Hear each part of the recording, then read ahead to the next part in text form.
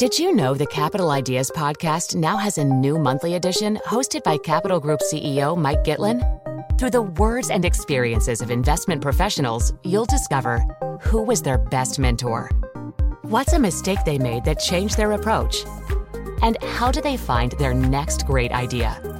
Subscribe wherever you get your podcasts. Published by American Funds Distributors, Inc.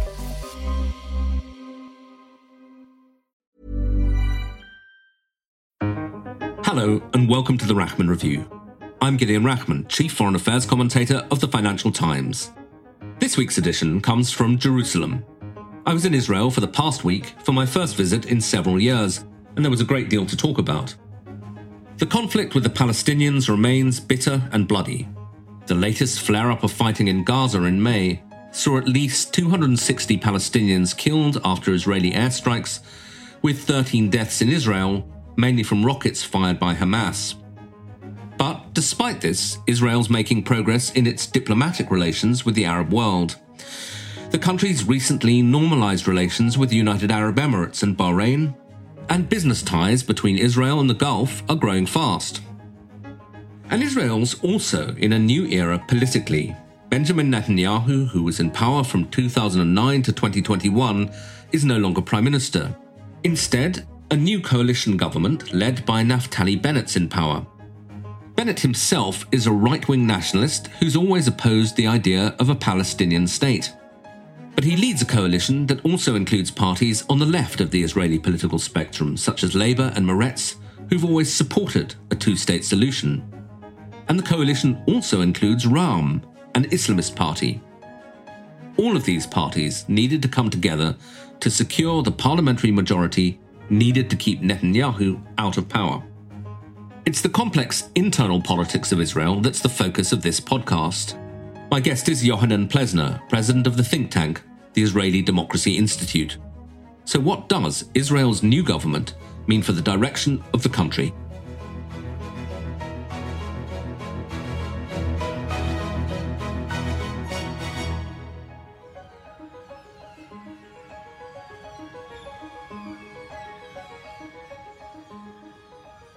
For more than a decade, the voice of one man has epitomized the state of Israel. Now, the Jewish people's odyssey through time has taught us two things. Never give up hope, always remain vigilant. Hope charts the future. Vigilance protects it. That was Benjamin Netanyahu speaking to the United Nations in 2013. In more than a decade in power, he specialized in pugnacious defenses of Israel and dark warnings about the threat from Iran. Netanyahu was and is an extremely polarizing figure, adored by his political base at home, detested by pro-Palestinian activists around the world, and also profoundly mistrusted by his political opponents in Israel. That distrust was only deepened by successive investigations into corruption charges against Netanyahu. Indeed, the trial of the former prime minister was going on during the week that I was in Israel. What exactly are the charges against him? Bribery, fraud, and breach of trust. In short, there are three different cases against him. But what does Netanyahu say? He denies any wrongdoing and says he's the victim of a politically orchestrated witch hunt by the media and the left to oust him from office. But even though he's out of power and on trial, Netanyahu's still leader of the opposition Likud party and is clearly planning a comeback as prime minister. So I began my conversation with Yohanan Plesner by asking him if he believes that Israel is truly in a post-Netanyahu era. We might be in a post-Netanyahu era, and we might be just in a small interim period before a new Netanyahu era. So it's too early to say. With the longest political crisis in the country's history was about 2 years since the end of 2018, when the country rolled into an early election, and then 4 consecutive election campaigns until we achieved the decisive outcome that allowed this government to emerge without Mr. Netanyahu. And it's not that decisive, is exactly. it? It's a majority of it's one. It's a very heterogeneous government, and with a majority of one, 61 versus 59 in opposition. The government is not about to disintegrate, but assuming it does, and we're going to a new election, former Prime Minister Netanyahu is still very popular among his own political base, is still extremely ambitious, and has a strong interest also to return into power, not only because of his willingness to affect the trajectory of the state and his sense of personal greatness and so on, but also because his best legal strategy is to become prime minister, appoint the next attorney general, get a deal, or legislate his way out of his criminal court case. So Netanyahu has a very strong interest to remain a strong figure, and therefore it would be too early to write off Mr. Netanyahu and to speak about his period at the helm of Israeli politics as past. Right. And is it fair to say that given this incredibly heterogeneous coalition that you mentioned, that the one thing that unites them is that they wanted to get rid of Netanyahu?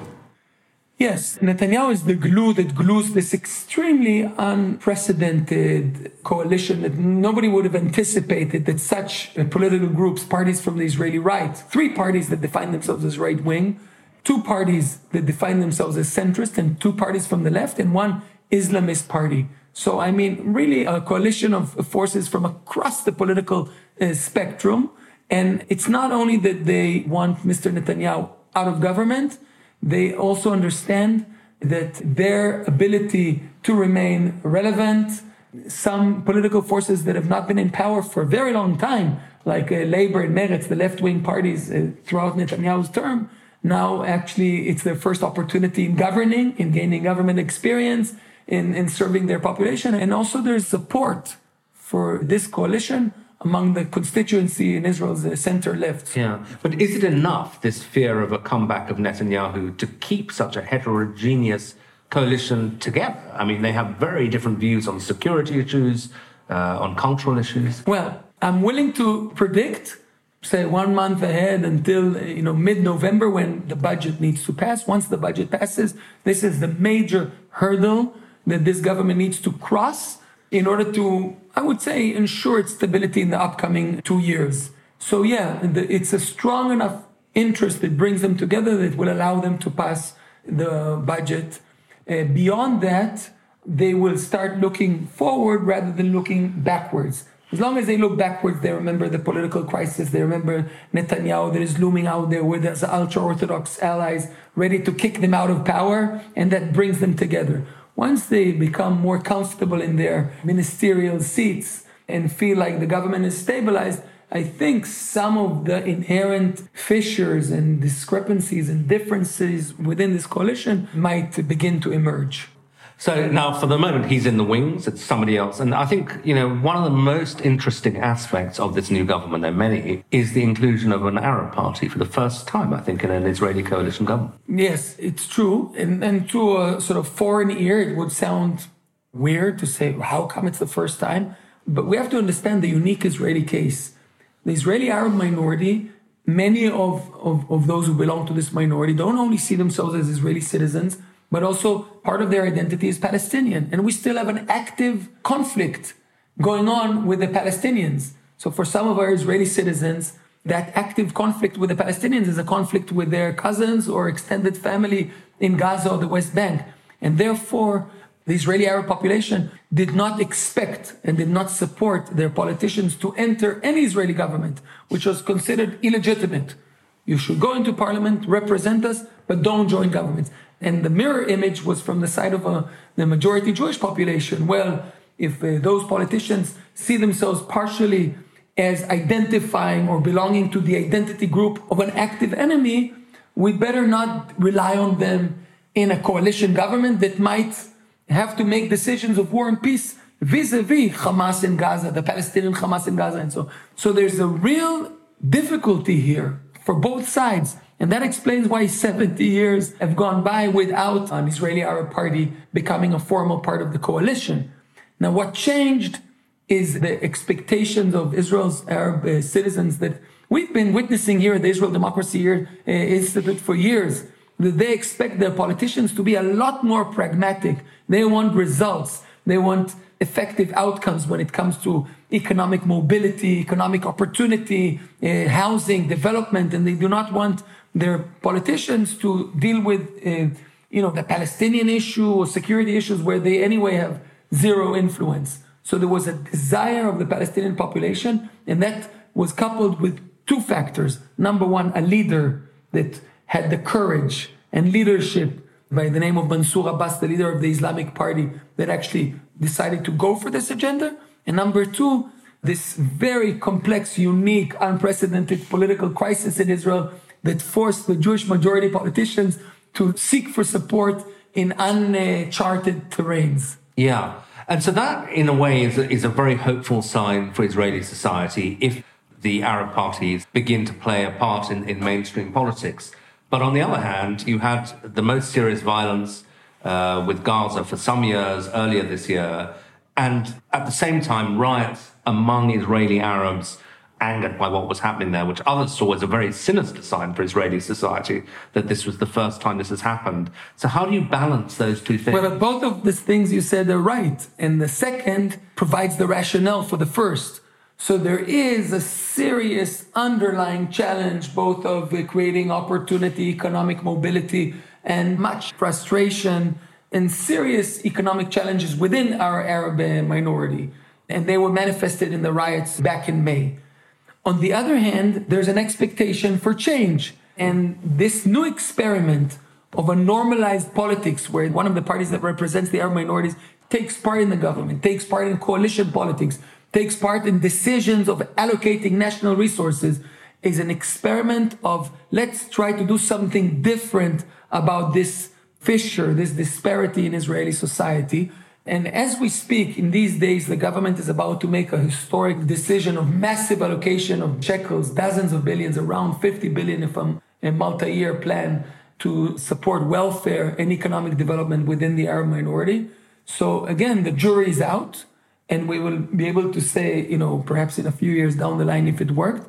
But there's definitely an attempt from both sides to walk on a different path. Okay, and just setting all this in the demographic context, I mean, it is the case, isn't it, that the two communities that are growing fastest within the overall Israeli population are the Arab minority and the ultra-Orthodox, and that together I think they may be 50% of the rising generation of the kids in school. What are the implications of that for the functioning of Israeli democracy? Well, there's a huge challenge. Together, they're a little less than 50 yet, but it's a huge growing demographic vector. Those are two populations, the ultra-Orthodox population, very traditional, at least ultra-Orthodox men. Many of them are not part of the workforce, and even if they are part of the workforce, do not have sufficient human capital to become productive citizens. So there's a huge challenge with respect to the integration of the ultra-Orthodox society, a huge challenge with respect to the Arab minority. Both challenges are not only economic, but also have to do with questions of identity. For the Arab minority, we spoke about the fact of identification with an active enemy and how do we come to terms with it. And for the ultra-Orthodox, it's a very religious community with an entirely different set of values that are not necessarily similar to those held by citizens in a democratic country. So in many ways, the trajectory of the Israeli state, we can say is doing very well today from a macroeconomic standpoint. And we know the high-tech sector that is doing extremely well. And Israel is a haven for innovation and for growing new multinationals and so on. But the underlying longer-term challenge of how we integrate those two societies will determine whether this Israeli economic miracle and role model will continue or will take a different course. You're the Israeli Institute for Democracy. I've just been in the States where I know a lot of people felt that the last election, American democracy itself was under strain, the storming of the Capitol and so on. Did you feel that the twilight years of Netanyahu were posing some sort of threat actually to Israeli democracy? To some extent, unfortunately, I have to agree with you. Israeli democracy was on the verge of a cliff. Some very dangerous ideas were put forward and were promoted. And if this package of anti-constitutional ideas would have been passed by Mr. Netanyahu and his allies, our democratic regime would have been void of many of its democratic characters. The very idea of checks and balances would have been significantly and negatively affected. And in this respect, it wasn't just a vote about policy preferences. It was a vote about the nature of our democratic regime. What were those ideas and why was Netanyahu keen on? Well, our unique democracy does not have a constitution. It's a functioning democracy. We're very proud of it, a very lively and vibrant democracy. very committed to our basic freedoms and our basic rights, but it has some inherent fragilities. Number one, we do not have a constitution, i.e. the very rules of the game are not secured in a special majority or in any other procedure. So a simple majority that every government would have can fundamentally change the entire constitutional makeup of the state. And the risk that we saw that it can concentrate all power within the government and the political majority. So the fact that we have no constitution, and number two, only one significant institution that otherwise constrains the almost absolute power of a political majority. And that one institution is the Supreme Court. So in Israel, we have a strong independent court, and this court was a target for the legislation that Mr. Netanyahu wanted to bring forward in a way that would significantly undermine its authority, its independence, and would basically politicize it and remove it out of the picture. Now, if this would be the only institution that constrains the otherwise absolute power of the political majority, we would have remained with an absolute power of the political majority. This perhaps is democratic in the sense that a majority of Israelis would have elected this government, but not democratic in the deeper sense and the deeper idea of a democracy, that you have checks and balances and you secure basic freedoms and you have a judiciary that ensures those freedoms and so on. So Mr. Netanyahu's intention or desire to change those fundamental aspects of our democracy was mainly motivated as a result of the fact that he has been indicted, and he wanted to weaken the independent judiciary and the law enforcement institutions that he confronted in court. He wanted to weaken their structural, institutional capacity in order to help his personal court case. But that would have been a very dear price in order to save the fate of one individual. And do you think he was also, in some sense, ideologically quite close to some of the other sort of strongman leaders around the world? I mean, obviously to Trump, who, you know, had his own accusations, to Modi in India, maybe a bit to some of the Eastern Europeans, Orban and so on, or is that pushing it too far? Well, Mr. Netanyahu, we have a long experience with him as a leader. He became prime minister in the mid-90s and began to serve again in 2009. Mr. Netanyahu was a staunch Democrat and believed in a strong liberal democratic Israel throughout his terms. Until the last few years, he protected the independence of the courts. He never helped promote any of those anti-democratic measures. So Netanyahu in the last few years, especially after his interrogations and later on his indictment, was a different kind of politician. And I would think that this is the main explanation for the change in his attitude. It's true that what happened in Israel, similarly to other parts of the world, is a trend of personalization of our politics. So politics became more about the persona rather than the party or the idea. And Netanyahu became a master of using the social networks and building his popularity within his own political base. So in this sense, what happened to our democracy is similar to what's happening throughout the democratic world. Yeah. That was Yochanan Plesner in Jerusalem, ending this edition of the Rachman Review. Thanks for joining me. I hope you'll be able to join me again next week when I'll be back in London.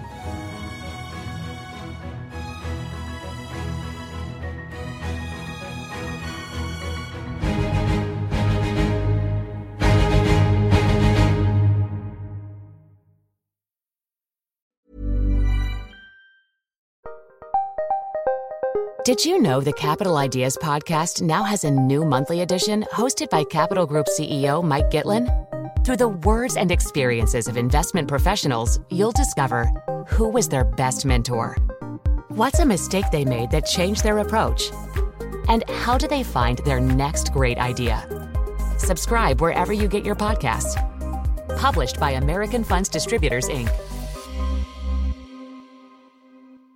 Here at Bellingcat, we get to the bottom of things. From a global crisis to an underreported event, we find the facts using publicly available tools and resources, uncovering what is hidden on and below the surface. We connect the dots using social media posts, satellite images, and public records, and empower others to do the same by sharing how we do it. The ability to do so is only made possible by our readers, supporters, and community members. Care to join us? Learn how at bellingcat.com.